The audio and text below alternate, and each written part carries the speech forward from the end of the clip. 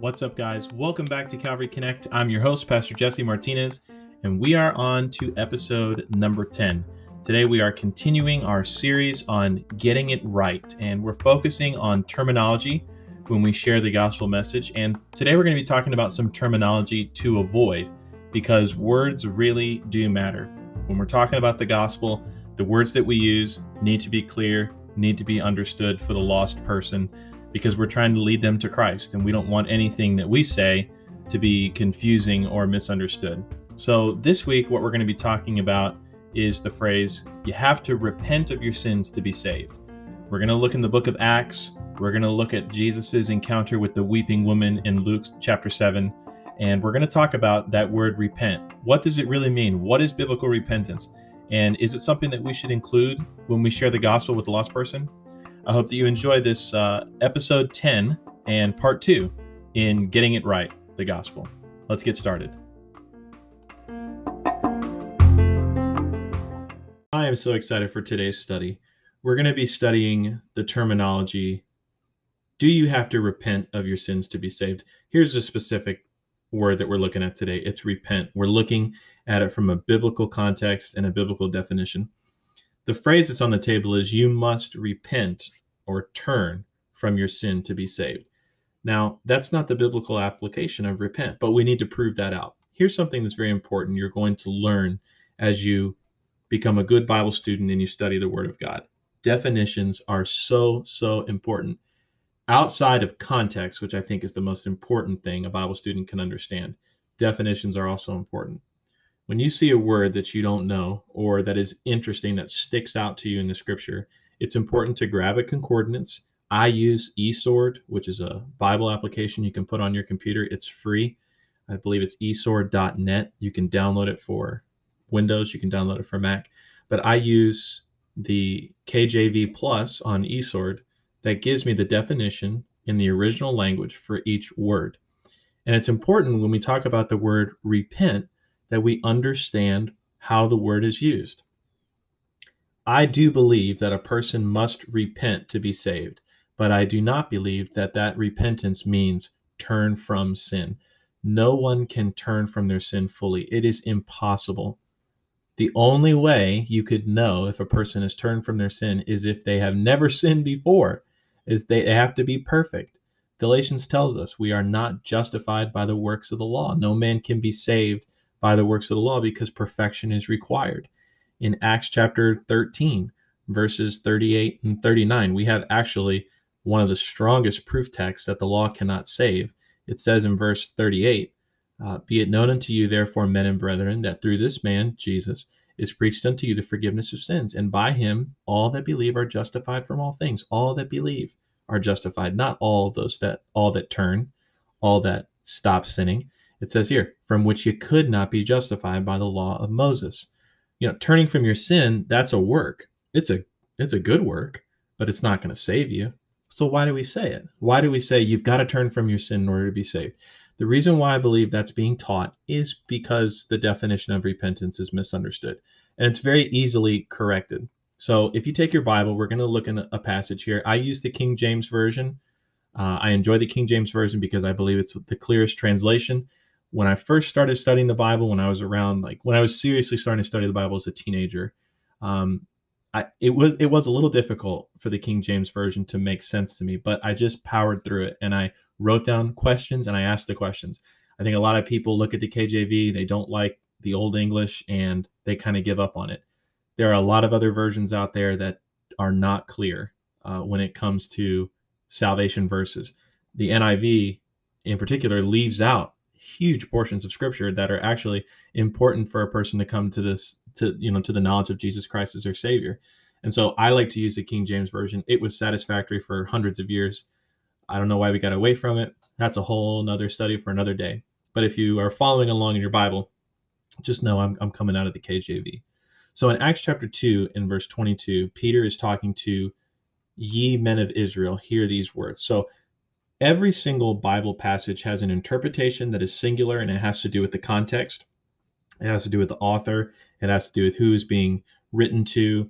events that have led up to that, events that happen after that, and the interpretation is singular. But when it comes to the application of Scripture, that can be numerous. And you'll see the application of the Scripture here. But the interpretation is Peter is addressing Israeli people. He's addressing people that knew who Jesus was, and he's talking about how they got the wrong guy. They crucified Jesus through the Roman government. Specifically, the Jews said, crucify him, let his blood be upon us and upon our children. Yikes. You had the wrong guy. This was the Son of God. And that is what Peter is telling them. So in Acts chapter 2 and verse 22, he says this, "Ye men of Israel, hear these words. Jesus of Nazareth," so that's who we're talking about, "a man approved by God among you by miracles and wonders and signs, which God did by him in the midst of you, as you yourselves know." He's saying, you saw it. And remember, Jesus had thousands of people that were following him at one point, outside of the 12 that he had with him, but people knew who he was. The Bible says that the fame grew round about him in those 3 years that he had ministry. Verse 23, "Him being delivered by the determinate counsel and foreknowledge of God, you have taken, and by wicked hands have crucified and slain." So he defines Jesus. He says God had determined that he was going to do this before the foundation of the world, and you killed him. "Whom God hath raised up." And we're going to pause here for just a second, and I want you to look in 1 Corinthians chapter 15 in verse 6. "After that, he was seen of above 500 brethren at once." I want to be really clear here. Jesus' resurrection was a known topic and event to this audience. They had heard the claim. There was a cover-up that the disciples took the body, and that's what the Council of Israel had determined to pay the Roman guard to say. But people knew, people had seen him. Scripture tells us that 500 brethren had seen him in his resurrected state. So when he says in verse 24, they know who he's talking about. "Whom God," so we're back in Acts 2:24, "whom God hath raised up, having loosed the pains of death, because it was not possible that he should be holden of it. For David speaketh concerning him, I foresaw the Lord always before my face, for he is on my right hand, that I should not be moved." What is being talked about here is that Jesus came back from the dead. It's the greatest proof that he was the Son of God, that he was able to do what he was, who he claimed he was. He was the Son of God. He did have victory over death. I want you to skip down in verse 30, Acts chapter 2 and verse 29. "Men and brethren, let me speak freely unto you of the patriarch David, that he is both dead and buried, and his sepulchre is with us unto this day. Therefore, being a prophet, and knowing that God had sworn with an oath to him, that of the fruit of his loins, according to the flesh, he would raise up Christ to sit on his throne." Now, Christ was the office. Jesus was his name. Christ was the office that he filled. So his last name wasn't Christ. It's Jesus the Messiah. And so when Jesus claimed to be the Messiah, I mean, people had they were watching and looking and saying, okay, this is a big thing. And unfortunately, the Jews got it wrong. They rejected him. Verse 31. "He, seeing this before, spake of the resurrection of Christ, that his soul was not left in hell, neither his flesh did see corruption. This Jesus hath God raised up, whereof we are all witnesses. Therefore, being by the right hand of God exalted, and having received the Father the promise of the Holy Ghost, he hath shed forth this which ye now see and hear. For David is not ascended into the heavens, but he saith himself, the Lord said unto my Lord, sit thou on my right hand until I make thy foes thy footstool." And here's what he says particularly in verse 36. "Therefore let all the house of Israel know assuredly that God hath made that same Jesus whom you crucified both Lord and Christ." And this is important because regardless of what the Jews believed about Jesus, it didn't change what Jesus was. He is both Lord and Christ. A side note, when people say you have to make Jesus the Lord and master of your life, it doesn't matter if you make him the Lord or not. He already is Lord. And when Peter says here, "Therefore let all the house of Israel know assuredly, God hath made that same Jesus whom you crucified, both Lord and Christ." Well, those people had rejected him. They had had him crucified. Does that change Christ's lordship? No, it does not. Verse 37. Now, when they heard this, that speech by Peter, they were pricked or poked, convicted in their heart, not their beating heart, their minds, and said unto Peter and to the rest of the apostles, Men and brethren, what shall we do? Now, here's verse 38 that is used out of context. But I want you to understand that word repent that we're about to see cannot mean turn from sin. Repent means metanoia. Specifically, that word here is metanoia. It's a Greek word. And if we split it into the two parts that it is, meta is a change, noia is of mind. A change of mind, not action, a change of mind. Here's what he says. Then said Peter unto them, Repent and be baptized, every one of you, in the name of Jesus Christ for the remission of sins, and ye shall receive the gift of the Holy Ghost. Now, let's just take the word repent and read the definition, change of mind. Then Peter said unto them, Change your mind and be baptized, every one of you, in the name of Jesus Christ. Baptism was simply just a profession of what they were believing, what they had put their trust in. And Peter is saying, you have to change your mind about Christ. Now, let's read that with turn from sin. Then Peter said unto them, Turn from your sin and be baptized, every one of you, in the name of Jesus Christ. Well, from what sin? It's not clear. In fact, it is even more muddy if it says Jesus Christ for the remission of sins. Well, here are the questions that have to be answered if that means turn from sin. How sorry do you have to be? How many sins do you have to turn from? What if you honestly forget a particular sin? And what man can give me assurance that I've turned enough? And can we really have any assurance? And I'm not nitpicking here. If it comes down to heaven or hell, I want to know that I have turned from enough sin.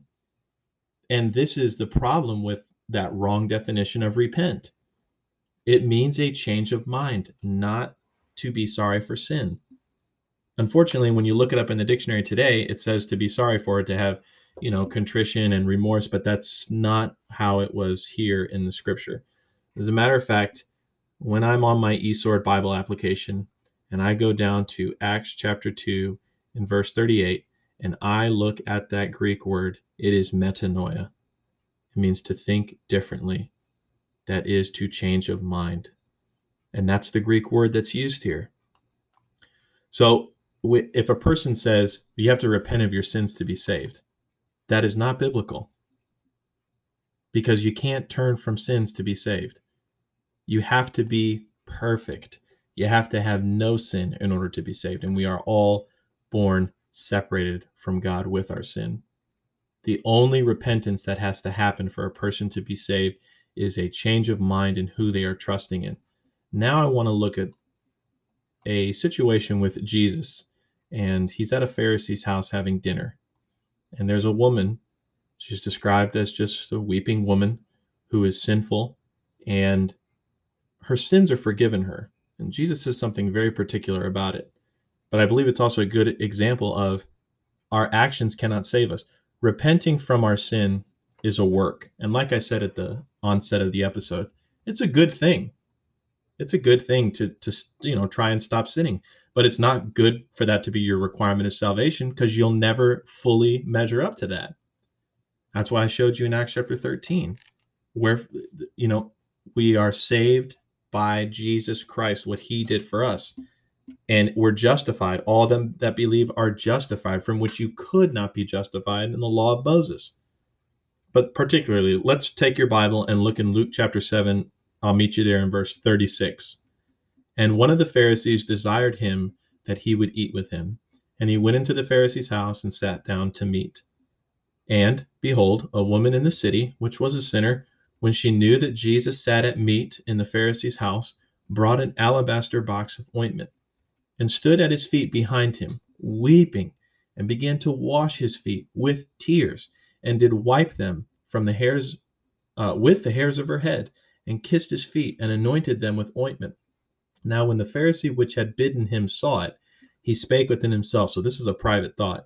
saying, "This man, if he were a prophet, would have known who and what manner of woman this is that toucheth him, for she is a sinner." Now, this is probably a woman who is in prostitution, either willfully or unwillfully, and she recognizes that Jesus was in town. He was in this Pharisee's house, and she came and gave him an offering.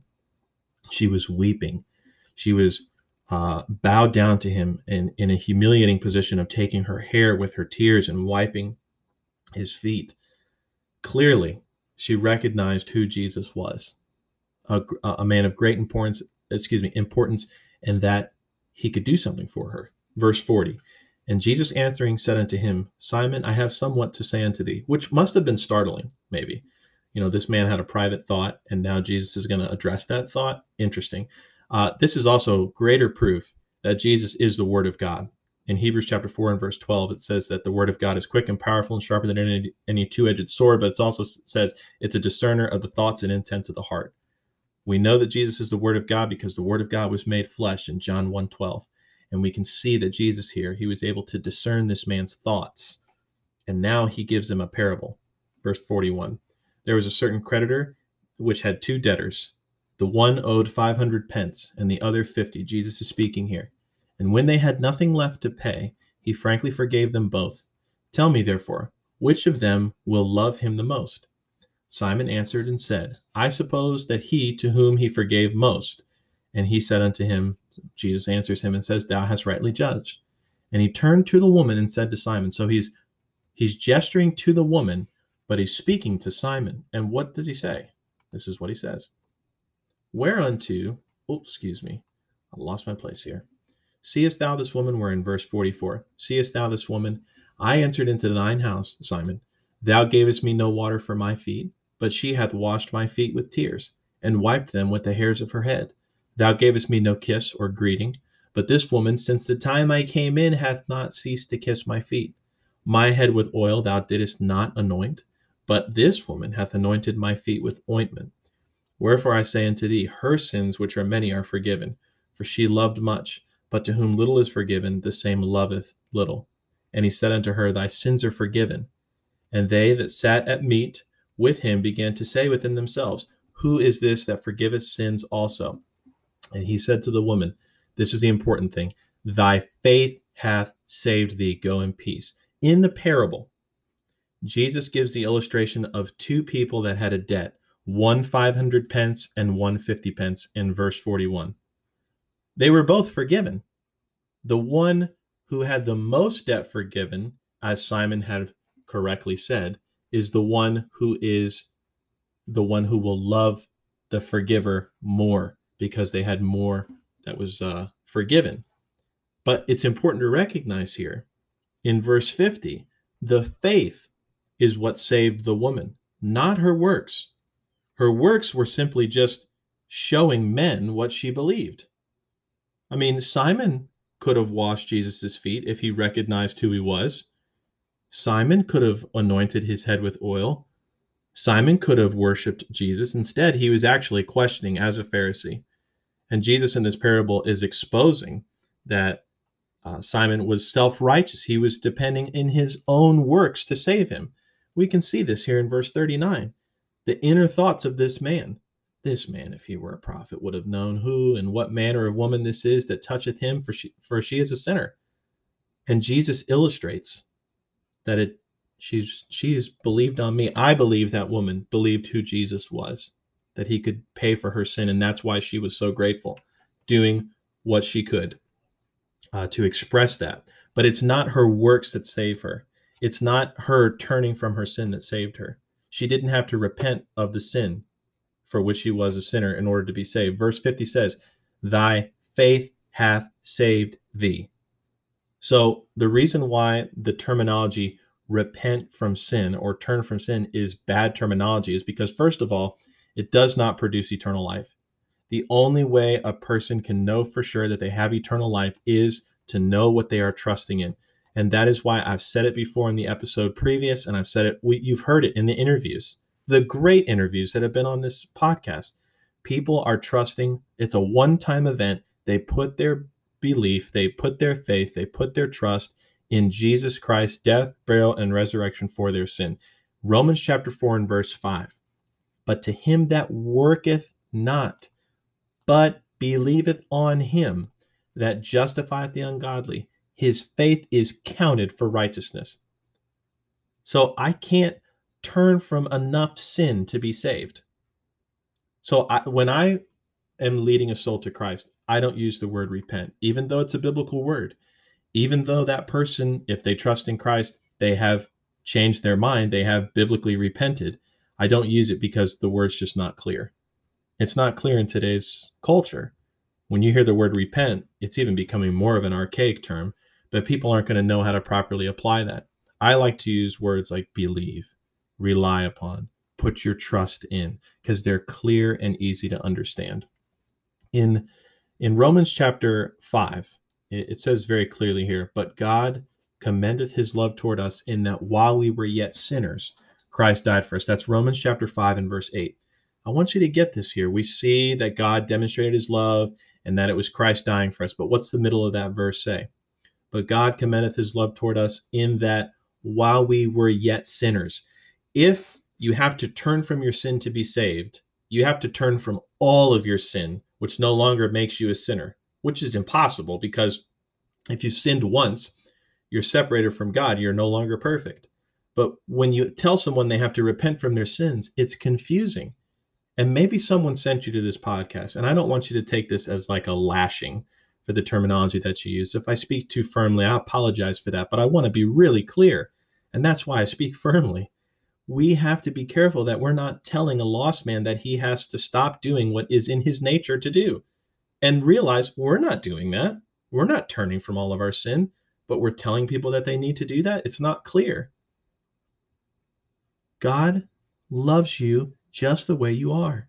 In order for a person to have eternal life, they have to simply trust in Jesus Christ. And then after they're saved, then they need to worry about, walking in the Spirit and not walking in the flesh. And I am in no way saying we have a license to sin. But I can't get a lost man to clean himself up enough to be saved. He's already ready to be saved, right in the condition that he is. I want you to see too in Galatians chapter 5, specifically look in verse 16. This I say then, walk in the Spirit, and ye shall not fulfill the lust of the flesh.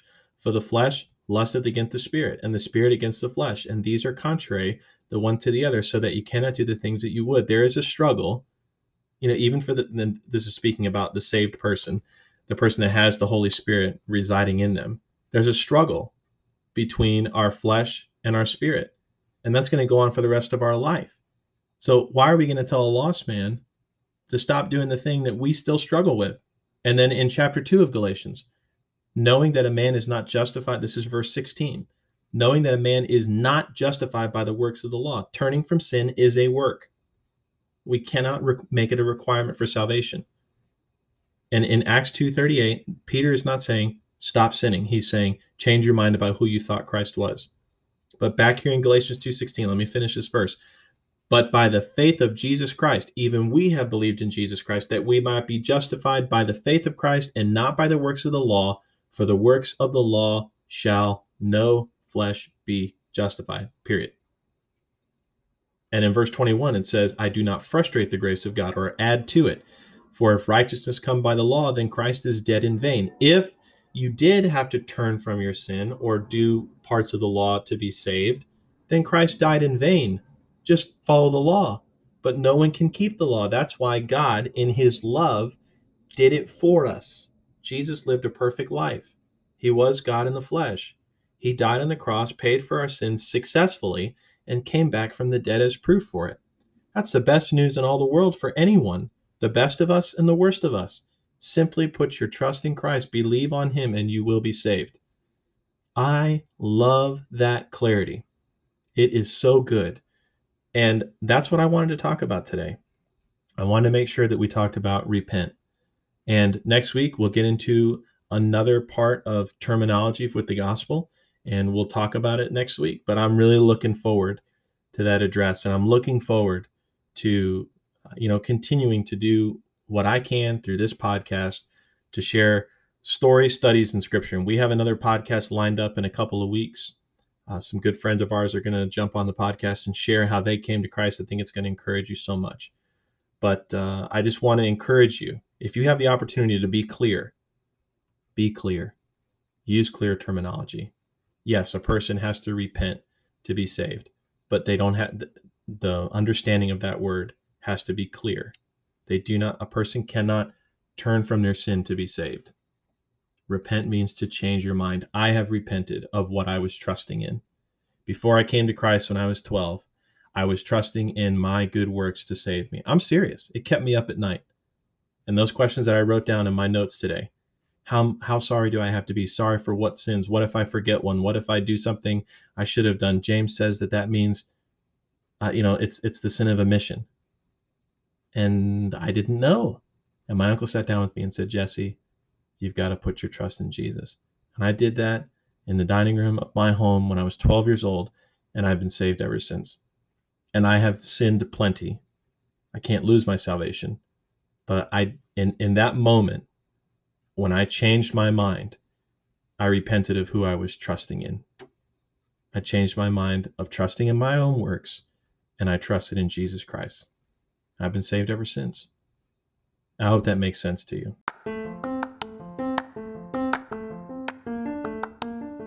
Thank you for listening to this episode of Calvary Connect. Our podcast is all about stories, studies, and scripture. We appreciate all of our listeners and encourage you to share the podcast across your social media sites.